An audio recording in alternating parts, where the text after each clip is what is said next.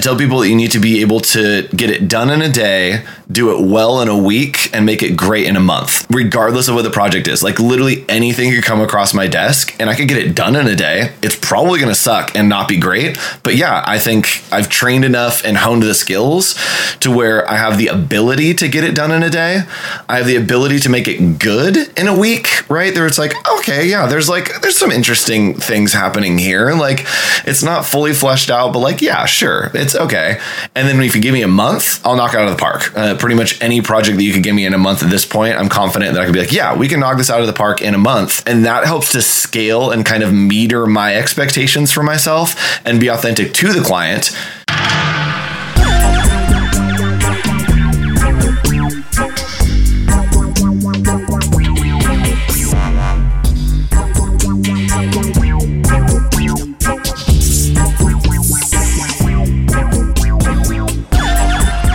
Everyone, thank you so much for listening in. I am Roberta, the illustrator behind Happy Impulse, and this is Happy Impulse Unfiltered, a bi-weekly podcast where we talk about the bullshit happening in our society and I create art about it. Because the more we talk about this shit, these issues, the more we can change and better the world around us. So, welcome to Happy Impulse Unfiltered, and as always, thank you for giving a fuck. So before we dive in, can you briefly tell the listeners about yourself? Yeah. So my name is Andrew Hochradel. I'm in Southern California, just outside of LA. I do a little bit of everything. I've been calling myself a creative for hire lately because I was doing just brand identity design, and I have moved into doing a lot of content creation. I've moved into a lot of producing. And so I'm actually producing other people's events now. I'm producing my own events. So I help produce Creative South, which is a conference in Atlanta, Georgia in Columbus, Georgia in April. And then I also produce Canceled Con. But yeah, a little bit of everything, anything creative I love, and I love to do it. I love that. But every time I watch you, I feel like you're on the road. You're always traveling. You're always on the go. When do you actually have time to rest and like reset? Yeah, I think I get really inspired by traveling, and I love traveling. Just like the experience of it feels adventurous and it feels new. And I think it gives me new perspectives on the world. And so I think it's really important to like try out different cultures and go to different places because it just gives you a different like mind space to work in. Anytime I'm not on camera, I try to be traveling because all my other work I can do remote. And so if I don't have to be on camera for something, I'll book a trip and kind of live by my schedule to make sure that I can be traveling as much as I do. But yeah, I just love to travel. And so I do it as much as possible. So then how did you have that conversation with the people you work for that you were just going to be remote? You won't come to the office if they have an office close to you. You're just wherever you are is where you'll be. Yeah, all my long-term clients are actually East Coast. And so it's always been that as I got brought on, because I do a lot of retainer work. And so they've always known that I'm on the other coast. And it actually is the best thing ever because they'll send me projects and work at the end of their day and then have it by the beginning of their next day. So I'll get it at like 2 p.m. and then work on it that afternoon or that night. And then when they wake up in the morning, it's already done and waiting for them. And so that's the best thing to have that kind of time zone difference because they just assume that they're not getting stuff same day. I love that. And then you kind of delight them. Yes, exactly. And I have a couple clients in Australia as well, which is just a whole different story. That's like an 18-hour time difference. They're a day ahead. And so those deadlines get a little bit crazy because I'm like, okay, I have a day. And I'm like, oh, no, it's due right now. Based off your work, you're very community oriented. Yes. So you help create events and you help work on events that are very focused around that hug of connecting. Yeah. I think it's important to kind of find your place. And I think that it's important to have a place for everyone. And that's why I love going to as many conferences, because there are some conferences where I'm just like, oh, I don't like this vibe, or like, I don't really like what they're into or what they stand for. But I'm like, oh, they have a place and they're building a place for people. And I don't have to be a part of this community, but I need to support this community because I like being an advocate for community in general. It's so important, especially in the creative industry. We kind of tend to get into silos of trends or, specific styles, and being able to just come together and inspire each other, I think is what makes it magic. And kind of having that cross-pollination of, our conference is about this and our conference is about that. And we think this and we think that. And we're doing this kind of work and that kind of work. It just helps me get out of my brain and experience new things and then reinterpret them in kind of my own mindset and worldview, which is interesting and fun. So I think something that's interesting about you, and I could be wrong, but I think that when we've talked before, you said that you're an introvert. I am secretly an introvert. I don't really ever let people see that because I think a lot of me is extroverted. I'm super, super extroverted, but I'm kind of a secret introvert when I'm not, even at Creative South, which is a conference that I do in Columbus, Georgia. I'll host the conference. And so I have to be extrovert the entire week. Like I have to be out extrovert on stage, mingling with people, getting to know everyone, investing back in that to community. But there are times when I'm like, hey, I'm going to go sit in the back in a green room and nobody come talk to me for a little while. Or I like to walk around when I go to Vegas. I have a couple clients in Vegas and that is like my recharge. And so I like to be around the energy of people, but in my own way. So I'll pop in my headphones and just walk the strip and it's pure chaos. And it's like, I need to be around people, but not involved with them sometimes. And so I'm always in an extrovert zone, but like a very introvert version of an extrovert when I need to be. That must be challenging, especially with you going on the road a lot and having to be always kind of on, because you also work on Adobe Live events and you're everywhere, honestly, in the creative world. Thank you from a creative to a creative who is everywhere. Thank you for showing up for the community, of course. What has been something interesting that you've learned in your time, being a creative, you're doing freelance, you are always on events, you're helping host, you're helping content creation. I've seen videos of you at the gym doing deadlifts. So, I've seen you in all types of areas. You're I'm on a plane, I'm deadlifting. You're so on all the time. Yeah, I think I am on a lot. And I think that there are moments of that are recharging to me. I've always told people that my art is for me, but you get to watch. And so there are moments and times that I choose that. And to me, it doesn't feel exhausting and it doesn't feel like I'm on sometimes because I'm choosing to share it. And so things like regular life or content that I'm creating that I'm just putting out there for fun or a personal project, to me, that doesn't feel like I have to be on. It feels like I'm I'm just sharing with you. This is for me. I'm sharing it with you so you get to experience it. But there very much is kind of a burnout sometimes of when I have to be on, of just screwing in a smile, going straight through. And thankfully, I've built up a great resistance to where I can have that for a long time. It's something that I think people need. And when I feel that need, that's you need entertainment, you need energy, you need happiness right now. I'm really good at providing those things. And so I know that it's kind of my responsibility to make people laugh, to give them that moment of escape, to, pay off the excitement and the anticipation that they have for an event. That's my job. And that's what I need to do because I'm capable of it and I've trained to do it. And so I need to pay that off. But then when it's time to be off, I go off very, very, very hard. I kind of turn it off. And I've even talked in other podcasts and stuff before that there is a sense of living as a character for certain things, that there is this elevated version of me. And then people that are closer to me kind of get the regular everyday version, which I think is a lot more chill. But I definitely have to amp it up a lot for these moments when people are expecting that. How do you recover? Earlier you had said you pop in your headphones, you are around people, you're not engaging with them, but what are other ways that you kind of chill out, especially for those who might be also extroverts with an introvert? Yeah, I think I do stuff for me. I think that a lot of that being on, I know is for other people. Very rarely is me generating content or being in my on mode something that I'm doing. For like canceled content stuff that I'm passionate about, it is for me, but it's very much for other people. And I know that they're just consuming something and I'm trying to give that to them to consume. And so I think that my recharge and kind of my debrief from that is doing stuff for me. And so I'll go see a movie or I'll kind of just do whatever I want. And to me, that's the thing that I'm like, oh, I'm just going to go walk around the mall for a little while. And like, if I want to buy something, like I'll get a shirt and, I'm going to go to lunch today and just kind of go out and see where the day takes me.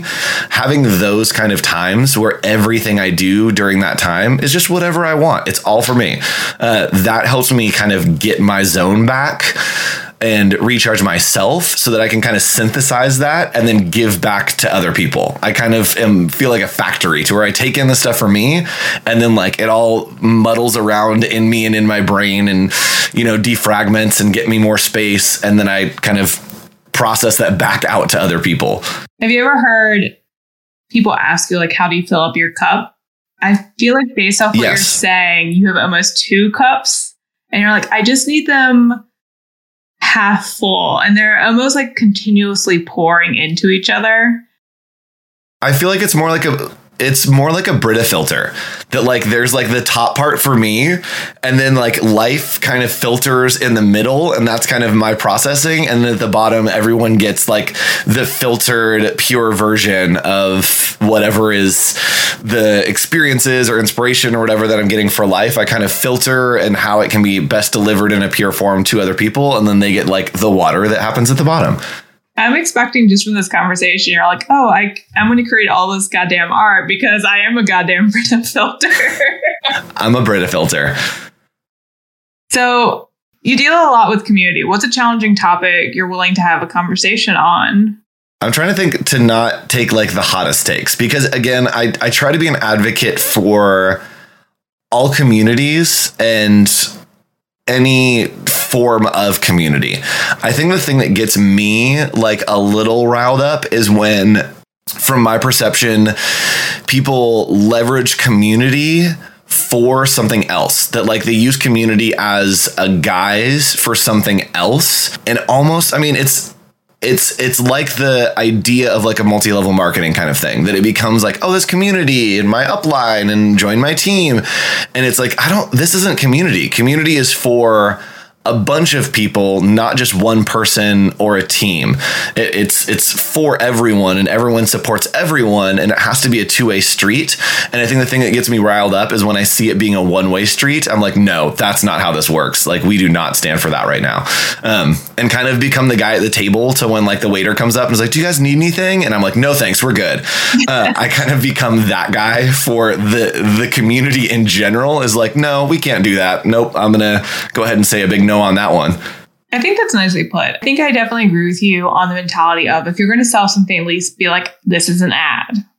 Be honest about it. Yeah. And don't say like, I just want us to be friends. And then like 5 weeks later, ask me to meet you in your backyard because you have like some great new thing I should invest in or something. Just be straight up. Yeah, exactly. Yeah. Don't be my friend to sell me something. Just sell me something and then be my friend. Yeah, exactly.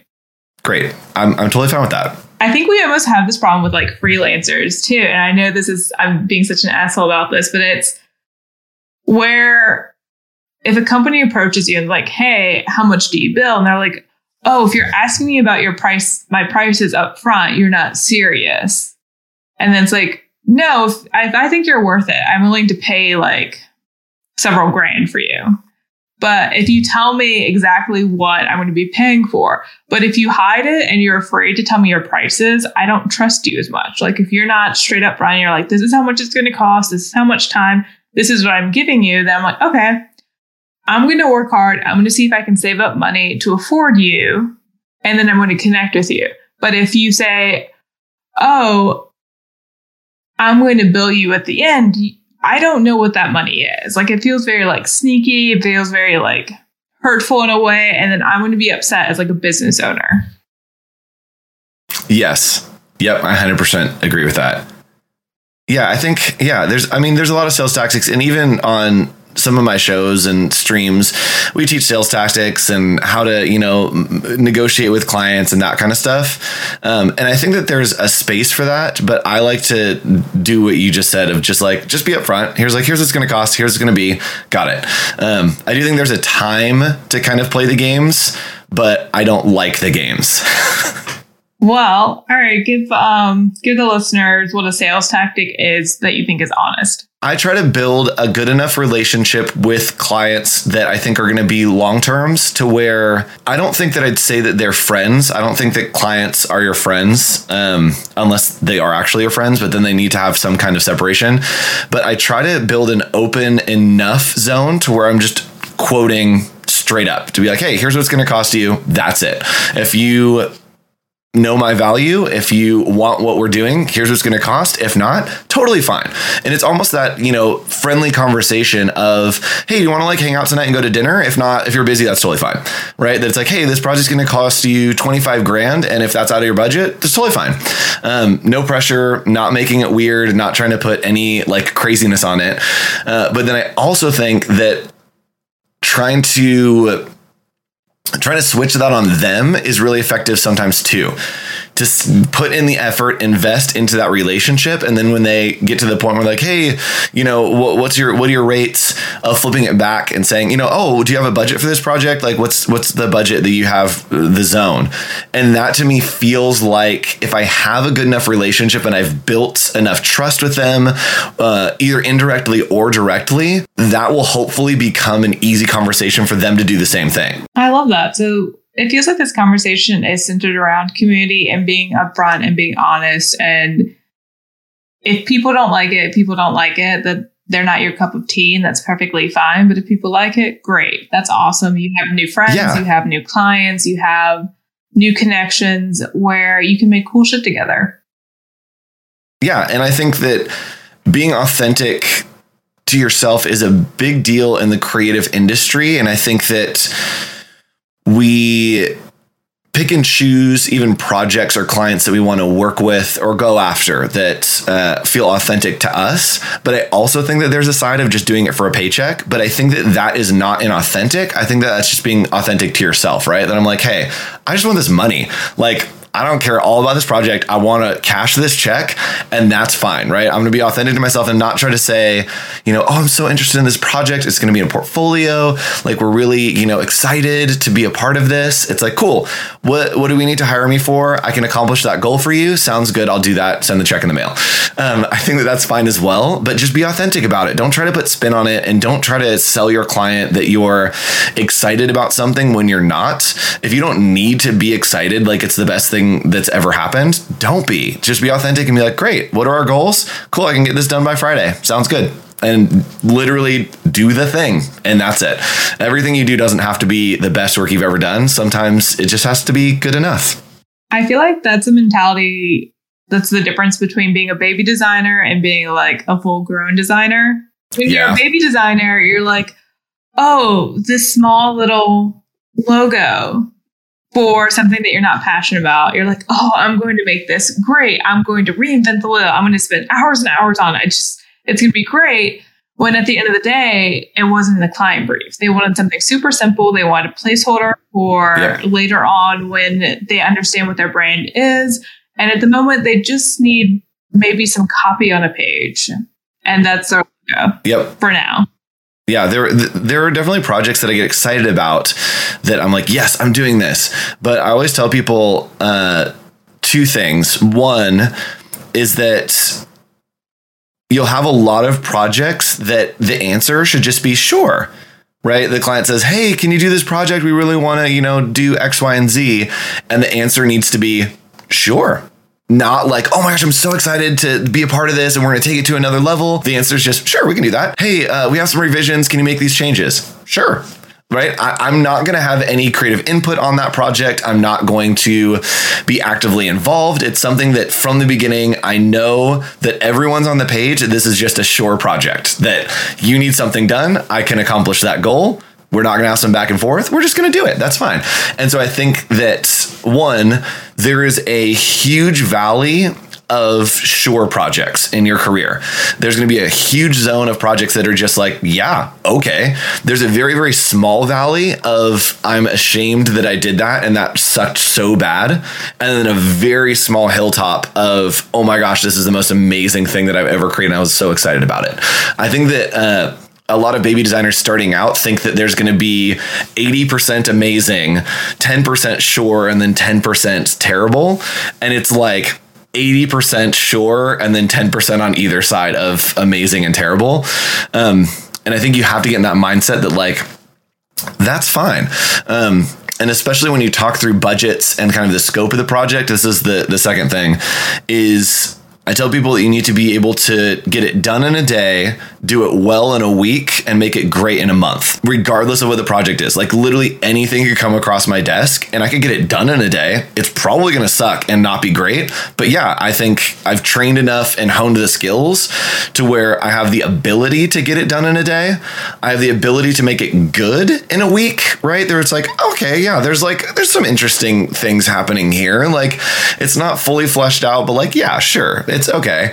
And then if you give me a month, I'll knock it out of the park. Pretty much any project that you could give me in a month at this point, I'm confident that I could be like, yeah, we can knock this out of the park in a month. And that helps to scale and kind of meter my expectations for myself and be authentic to the client to say, oh, you need this next week? Great. So here's what we can do for that. It's going to be just a sure project. You're going to need to tell me what to do, give me some art direction, and kind of gauge that on there. And I think that helps a lot to start to grow from that baby designer into the larger kind of world of design and more established designers, having that mindset of there's gonna be a lot of stuff that is just sure.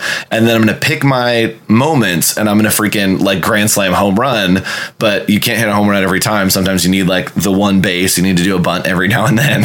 Like it kind of happens. No, it sounds like it's that mindset of presenting the client with like three options. Like you have it set in your head. You're like, amazing, okay, and this is kind of what you want if you give me a little bit more time. And you've set that time frame for yourself. So if you're not in love with the project, it's not a big deal. You let it roll off. And you're like, okay, that's perfectly fine. I'll get it done. It's a short project. I'm fulfilling the client's needs. I am still a problem solver. And maybe this isn't the problem that I wanted to solve, but I'm still getting it done. Yep. And the great thing about keeping those time zones in your brain is that those rates should pretty much all be almost exactly the same because they kind of offset each other to where if you have a month per project and you need to be amazing, then that's going to be a big pull. If you have a week, then it's on a rush. And so the fee for the rush goes up, even though the fee for the project may go down because it's less work or it's not as involved. And then for a day, the rush fee is going to be really high because it's literally killing a day for you. But then the work is going to be low. So maybe the work is, $300 worth of time, right? It's, a couple hours that you need to get done, but that rush fee is going to be through the roof, right? They buy out a day. They're basically buying out a day for feedback. Cool. Instead of paying for the amount of time on the project, you're going to pay a day rate.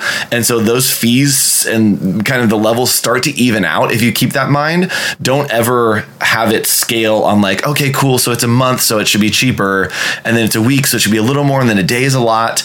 That you should offset those with the amount of work and the rush on that timeline. I think that's really good to keep in mind. And I think since it seems like we've floated into the world of almost contracts and negotiating, that you also have to keep in mind to create a kill fee within your contract with whatever project you're working on.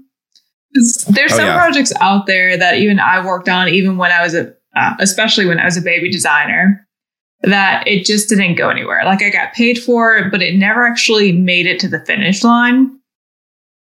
And I should have had in the contract kill fee.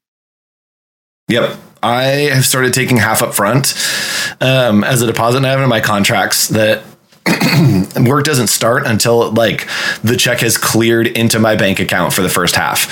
And so if they have a tight deadline, I'm like, great, you're just going to have to pay me super quick because I'm totally down to get this done by Friday, but I'm not starting until the deposit is in my bank account. And so that has helped me with that. If projects don't go through or there's a kill or whatever, I already have half, and that's just cool. We can cut it half. Great. But yes, kill fees are a great idea if you're doing like a smaller deposit on the front end and then going into the closeout. Having that kill fee of, 10, 15% is just a lifesaver. I definitely, in the past, I guess not as recently, I've definitely done the whole 50 up front, 25% like midway through, and then 25%. Oh, yes. Checkpoints are great. And the reason why I really loved those is because if I'm not super excited about the project, but if I get 50% up front, I'm going to be excited about the project because it's money. And then also I feel guilty if I'm not working on the project because they've paid me for half of the project. So I'm like, okay, well, I at least have to do half. And then by the time I've done half, it's like the 25% checkpoint kicks in and I'm like, oh, more money. And then I'm like, okay, well, I might as well do 75%.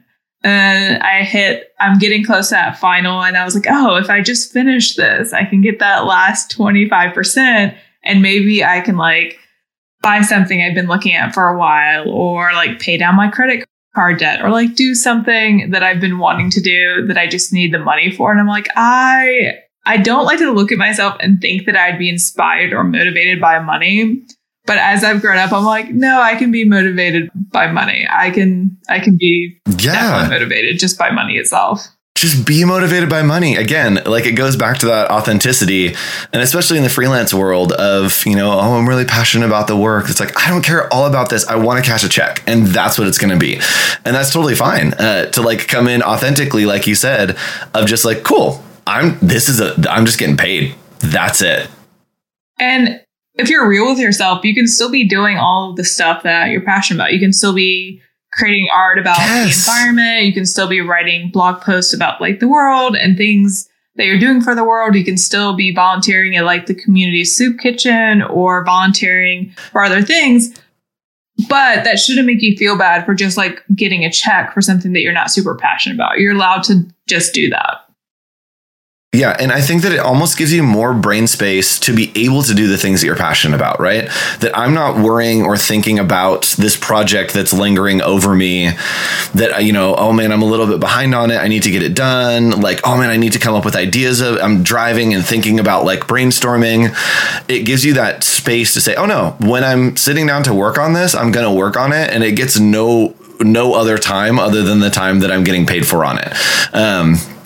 And especially with hourly projects, that it's like I'm literally not thinking about this until the second I clock in, allows me to have that space to go, oh man, I really want to work on this Southwest stuff on this flight, right? There have been projects where I have work that I need to get done, but I'm taking a flight and I'm like, oh, I want to make something fun. And so instead of working on that project for the flight, I'm like, I'm gonna do something fun because they're not paying me to think about this project on the flight. When I land and get to the office, great, clock in and let's get some hours going on this. And I'll start thinking about it. But being able to differentiate that between I'm passionate about this project or I am literally filling my bank account at this time, that helps to give you more space for those fun creative projects. I think like as a freelancer, it took me a long time to realize charge for the meetings that you have as well. Oh, yeah. I'm about to hot take and power flex on a client so hard and invoice them for the amount of time that I've written writing emails and trying to track them down. They're 8 months late on paying me on some stuff. Yep. I threatened legal action. That was the last move that I took. And so I'm about to just write an invoice for the amount of time that I've had to spend in meetings and waiting and writing emails and research and tracking down people and just see how that goes over. I don't think it's going to go over well, but I spent a lot of time on it and I'm like, hey, I spent a lot of time just trying to track this down. I'm just going to go ahead and pass that along to you because you guys need to pay me for that extra time because it's become a part of the job now. I think what's also great about that is as you get older in your creative field, you actually have that mentality of my time was worth something. Yes. And when you're younger, or at least from my perspective, I experience like, oh, I'm worthless until I create something. When I make something, that's what's worth it. And then as I've gotten older, I'm like, no, during this time, I could be like taking a really nice bath, or I could be like going outside or doing something that I enjoy with my life. And work is great and everything. I'm passionate about work. But if I'm not in love with the project, it's okay to be like, you're paying me for the time that I'm not taking a nice bath right now. Like, that's what you're paying me for. Yep. And you're paying me because you and I are sitting in a meeting that I'm showing up for, knowing that you're paying me for. Even if I'm not having the best day, I'm going to show up and realize that if I go to this meeting, I'll get paid down the line. We're setting up a better communication because we're collaborative. But I'm not hurting myself by saying, oh, let's just do a project rate where I might not get paid for the meetings. Like, you can have a project rate and also have an hourly rate for meetings. You can go beyond in your contract. You can give more details.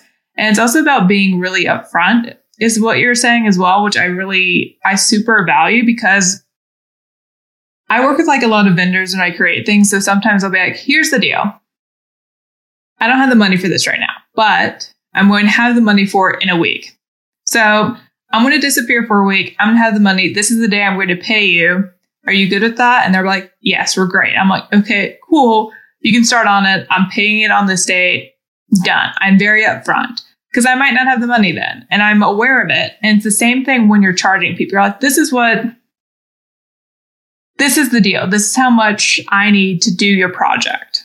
I'm going to be very upfront with you. I really would like to have an honest conversation, because if all the cards are on the table, you're not going to be surprised down the road.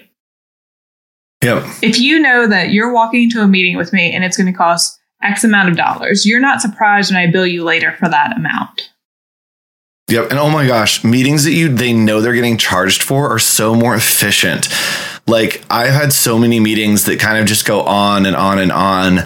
But then compared to ones that it's like, cool, my rate is X amount an hour. You're going to schedule an hour meeting. You know that you're paying me some money for this meeting. You're going to get to it and get as much out of that time as possible. And then I'm not going to be sitting there listening to, just, oh yeah, we're just hanging out. And like, oh man, I need to look some stuff up. Like, you're going to come ready with documents and we're going to get that meeting done super efficiently because you know you're paying for it. And that becomes a world of difference just in workflow. Oh no, my meetings went from previously like an hour to an hour and a half down to like 30 minutes real quick. Yep. And I think that you mentioned it earlier, that idea of like this transition of realizing that your time has worth. I think that even like this thing to where I'm going to invoice this client on time for emails, which I might not actually do. We'll see what happens. To me, just making that invoice to me is more in a practice for me of getting more comfortable with that and getting more confident in thinking, oh no, they have taken my time and my time has value and they need to pay for that value. I am valuable. The insight that I have, the time and almost the brain that I have, they're taking space in my brain and they need to pay for that because that is important. That is valuable. To me, it's almost just like an affirmation for myself. Hopefully they don't hear this. Like, I wouldn't care about that money if I invoiced them for hours writing emails and tracking them down. Like, I don't care about getting that money. I care about sending that invoice and standing up for myself and getting that practice to say, hey, you have wasted a lot of my time and you have disrespected me by not paying me for 8 months. So I'm going to hit you with a late fee. And I'm also going to invoice you for the time that I've spent trying to track you down. To me, that lesson for myself is more worth it than them actually paying that invoice. Right. And I think I've started viewing money differently because of understanding that, kind of like what you're saying, it's just like, sometimes it's just standing up for yourself. You're like, look, I'm charging for this time because I'm worth this time. And it's also setting myself up for understanding of like, I am worth this time. Like, I've spent years perfecting my craft. I'm going to charge for that, for those years. I can probably get something done in a day like you. I'm like, I can get that done in a day. I'm charging you for all of my time mastering my craft. Yep. And I think that the practice of, oh, I'm going to invoice you for hours that I spent writing emails makes it so much easier when someone comes to me to say, hey, can you like do this little thing real quick? Like, yes, of course I'm going to invoice you for those. Like, if I invoice somebody for writing emails and that's my standard, then my standard for actually doing work is going to be way higher, right? That it's just a practice of me understanding and defining my standards to myself as a creative, as a designer, as a person, knowing, okay, cool, this little dumb thing actually sets a standard for a whole bunch of really important things down the road. And I think it's important to watch that line go through and not just pay attention to the big things, to also figure out how am I setting standards at the lowest so they affect what's happening at the highest. And I think it's also about a question of figuring out which clients are red flag clients and which clients are like good to go. Yeah. Oh yeah. Like, do you have any tips for that? Because you and I are talking about probably higher level clients where we're billing them for the time because they know that they can invest in us because we've cultivated that relationship. But you can tell like the difference early on. Yes. It goes back to the same kind of tiff that I have with communities is it has to be a two-way street. Like projects need to be up front. Either it is a two-way street or it is a one-way, we are hiring you for XYZ, perfect. But it needs to be super clear on those. So my red flag is when those start to merge, when it becomes this like, hey, we're hiring you for this thing, but like, we're really excited to like partner with you. And, you know, can we toss this in there too? And when it becomes that like, oh, I thought this was a two-way street, that you were going to compensate me for time, that you were going to respect me, that we were going to work collaboratively, and it's turned into or feels like you just want me to do something for you, that's a red flag to me, right? When it's being sold as an us, but it turns into a you, that is always red flag. When even in communications and starting out in initial emails, when it feels like they just want something from me, and then I communicate back in a way that is, yes, you want something from me, I can provide that to you. Let's do that. And then it turns into this kind of weird, like, oh, we kind of want it to be two-way street, but maybe it's one way. That is a big red flag for me. Is you just need to be upfront and clear on the front end of what this is and what's going down and how it's going to work, because it gets real muddy real fast. And I think that's good advice for any business relationship. I think that you have to err on the side of clarity. So, for example, if you're working with like a photographer or something and you absolutely adore them, and you're like, okay, I'm paying for this like 3-hour shoot. In your mind, you have to tell the photographer, these are what I'm going to be using these photos for. And I honestly only need like 5 really strong shots. If I get other shots, great. But really, I'm paying you only for 5 shots. And this is what I'm using them for. And this is why I need them. If they have that information, you're going to get what you want because you've set that expectation and they know what they're doing. They're not just like sitting there like, oh, you want to do a photo shoot. Oh, you're shooting products today. Well, what do you want to use the products for? And you're like, oh, I don't know. I haven't really thought of anything. You're setting yourself up for failure. And you're also setting the photographer up for failure and your client up for failure. Yeah, and it helps with even negotiating. And I mean, this is getting into a different thing of, subcontracting people, but it even gets into a different zone of respecting them and their pricing, right? If you're going to do that, then you need to be respectful to other people that are doing that and saying, hey, here's exactly what I'm looking for. Here's what I'm doing, right? And it's not to get a deal, but it's to communicate upfront. Hey, authentically, here's what I actually need. Like, let me know how long is it going to take you. Let me know what the budget is for that. Here's what they're going to be used for, and just giving all those details up front, and not as a brief, but as kind of just a general heads up, right? Here's what's going to happen. Not like, oh, can I hire you for 3 hours for a photo shoot? What's your hourly rate for 3 hours? Okay, cool. So I bought these 3 hours. Here's all the stuff that I want you to do. I remember when I was in design school, someone hired me for 6 hours to do as many like t-shirt concepts as I could in those 6 hours, and then just like choose them. And I was like, oh yeah, 6 hours of work. That's awesome. And then I was like, wait, this is literally the worst thing ever, to just throw these concepts out. And then I didn't like follow up on them. It was just cool. They took them, and then whatever they took happened, and whatever they didn't take didn't happen. And yeah, it was the worst. Right. Because they didn't respect you. You didn't realize you needed to ask for that clarity. And I think another red flag, or at least one that I've experienced, is that if you're working with someone and they're very particular about money, everyone should be particular about money. That's not the red flag. The red flag is this. You say their rate you say your rate, they ghost you, but then email you a few months later trying to like pin you down. And it's mostly, look, here's the deal. That's my rate. Don't ever ghost me because that's going to make me not want to work with you. Just be upfront. Say like, look, I can't afford you right now. Or you tell the client like, look, I'm not super passionate about this project, but it's a short project. It's a project I'm going to do whatever you need to get done. This is what's going to take. This is how I'm going to get it done. And if you're not happy with it, we can go to hourly rate. You can pay me that for a little while and we can make those adjustments. But be straight, be upfront, be honest about it because it's going to be easier on your life. There's going to be less drama, less back and forth. You're going to know all the answers right away when the questions come up. You're not going to be worried. You're like, this client pays me this rate an hour, and this client is paying me this rate an hour, and this is the project fees. You're not going to be worried about it because you were honest about it, and you took that extra time. Yeah. Yep. Absolutely. Well, I know we've been talking a lot about freelancing, but is there any other things that you'd like to talk about, like freelancing or community? Because I think all of them tie together because it's mostly about relationships.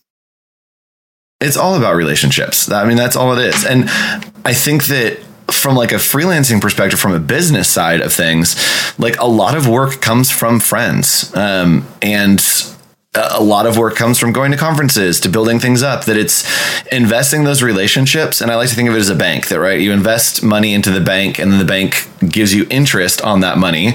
And then eventually if you need to make a withdrawal, then you need to make a withdrawal and then your, account goes down, but you can cash in on the interest. And so I think investing in relationships, building authentic community, making friends, you will end up getting interest payments off of that, right? You get jobs, you get connections. And that is not the intent, right? You don't put money in the bank just to get the interest. You put money in the bank to have somewhere to have it, to invest into it, to grow wealth. And so these jobs that come out of it, cool. I've invested in a community, some interest is paying off. And then there are moments where, oh man, I have to make a withdrawal right now, right? And that's when you have that relational equity in a community to say, hey guys, literally nothing in it for you right now. Like I need something from this community. And hopefully I have invested enough into this community that I have the funds to make a withdrawal. Right. And so that's something like the first canceled con that we did. I knew that was going to be a huge community withdrawal and say, okay, I'm doing this thing and I'm doing it for the community, but I need the community to blow it up. I need help. I need the community to support this. And it's not going to be anything like you're going to get something out of it. And I'm going to try to reinvest that back. But like, I need to make a withdrawal from you for time, for resources, for funds, even for people that sponsored the second one, knowing that I thought that I had that relational equity built with communities to go in and again, be upfront and just say, this is withdrawal. Like I'm literally just making a withdrawal right now, right? That's what I'm doing right now with the Southwest project that I'm working on. Is a lot of that is like small community withdrawals of thinking, do I have the audience? Do I have a community that I've invested in and supported their work and elevated their work to where when I post out this work that I'm trying to get to Southwest, hopefully they will take it somewhere, right? The ask is, hey guys, can I make small little withdrawals so that you reshare this? You give it to a friend, you send it over this way.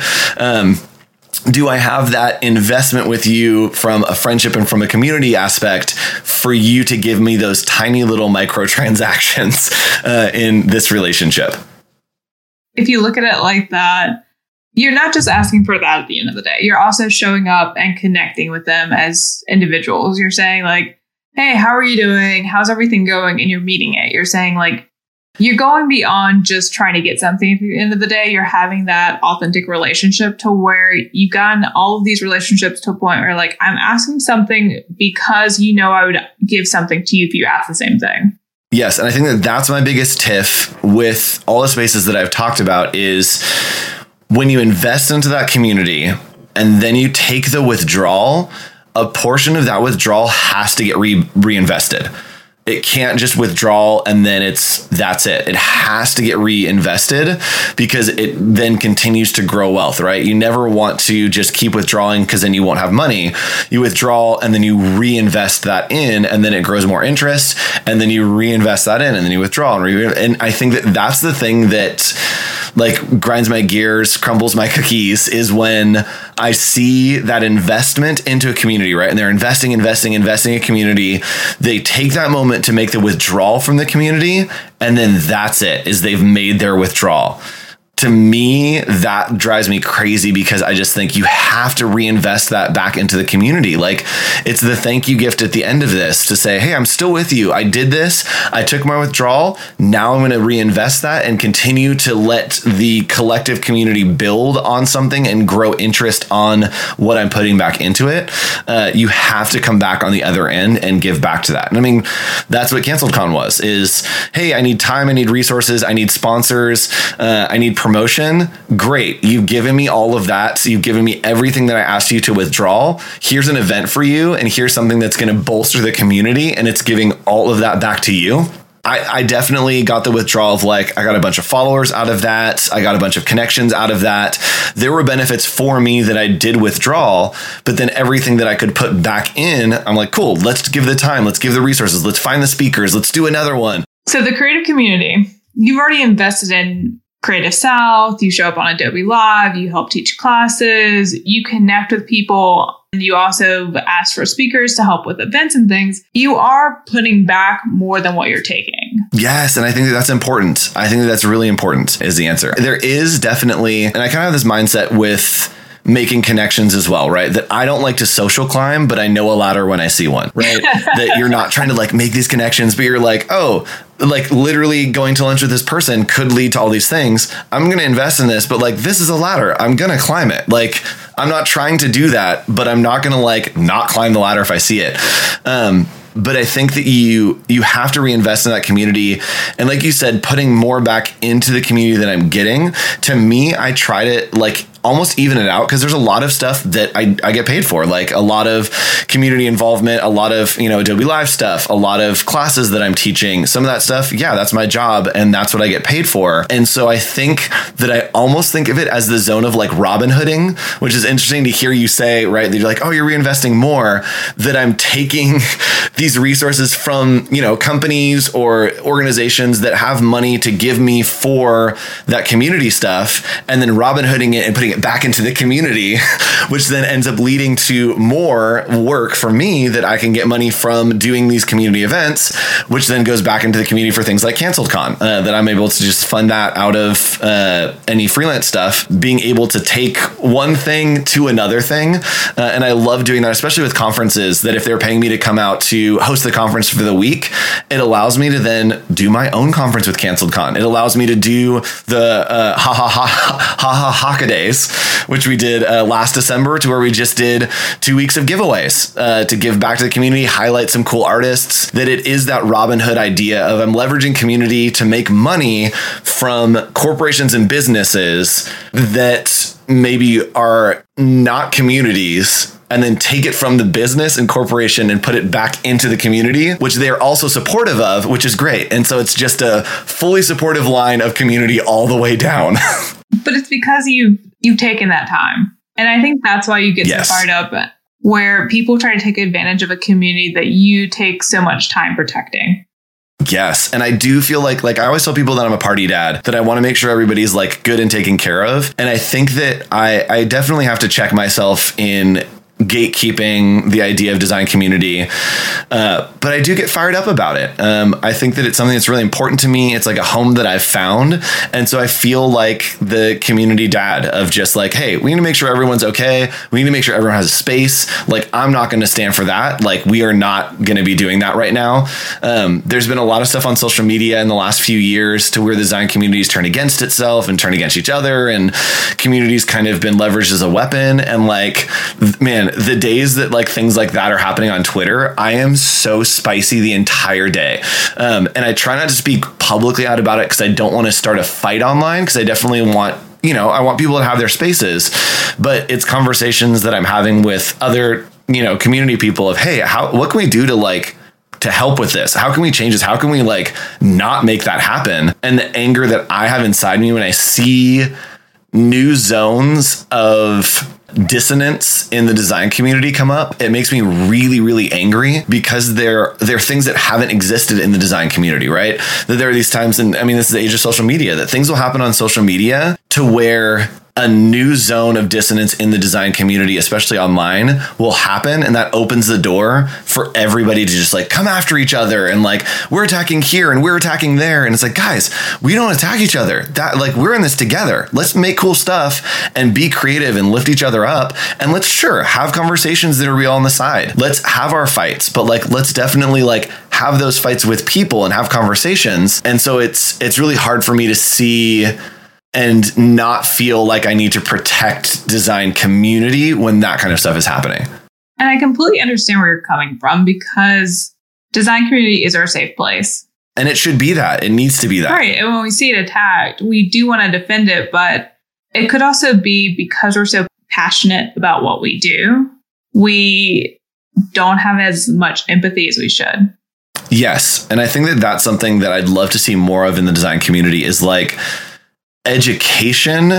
And I think just education about things, because I think the design community has always been big on let's understand different perspectives and let's be inspired by each other and the things that we make, right? Different styles, different artists. And I think that as social media has become more polarizing, we've forgotten about that when it comes to ideologies, when it comes to worldviews, when it comes to kind of perspectives on situations, right? Opinions on things that are happening. And this is not at all, I don't mean any like actual real world stuff. I mean like within creativity and the design community in general, I would love to see more of these moments of like, hey, I'm super fired up about this. I think this thing, X, Y, or Z happened. And like, I'm just going to like, blah, of having those moments of like, hey, let's talk about this. Let's have some education, right? Even the NFT space, I could come in super spicy and be like, this is dumb. They're just trying to like attack people and take their money or whatever. But I'd very much like to have that conversation of like, how does this work? Like, I want to learn more about the community because I don't like it and I'm super spicy about it, but I'm not going to go and attack them. I just want to learn about it. So I think I'd love to see more of that in the design community is, hey, let's help educate each other. And I can be educated and completely disagree, but let's have the education conversation and then realize, oh, I fully understand. I 100% disagree and I don't like it. But I understand now, and that's good for you. Cool, go for it. Like, you do your thing. I'm gonna be mad about it over here, but I understand now, and I took that opportunity to understand, and I'll be mad to myself, but I'm not gonna be mad, right, to everyone else, right? I think the idea of if you're going to leave, then leave quietly. I think that that's a big thing, right? If I'm angry, great. I will be angry, but I'm going to be angry to myself. And that's fine. I'm going to leave, but I'm going to leave quietly. And you can have your space. I'll go in my space. See you later. I think that's totally fine. The mentality of knowing when something isn't for you and being okay with that. Yes, and that's why I try to protect and speak well about all communities. Even when, there's been conferences that I've been involved with and I'm like, not my jam, but it's someone's jam. And we need to make sure that there is a jar for that jam, right? That people have a space. And so I think that that's important as well. That's just cool. I want to be a proponent for community in general, for everyone to find their space in the design industry. I love that. Well, as we wrap up, you've already talked about your future plans, but do you want to throw it out there again? Yes. Go to my Instagram, hoch.co, HOCHDOTCO, no punctuation. And just take one of my Southwest posts and just DM it to Southwest. Just tweet it to them. I'm trying to get Southwest to pick up a merch line that I've been creating. So far, no progress, but that's my ask for you, listener. Go to my Instagram. You don't even have to follow. Like, literally just tag them or send it to them, and that would mean the world to me. Thanks again for listening in. If you liked this episode, it would be awesome if you took the time to subscribe. And if you want to send me your thoughts to continue the conversation, email me at info@happyimpulse.com. You can also find me on Instagram @happyimpulse. And as always, thank you for giving a fuck.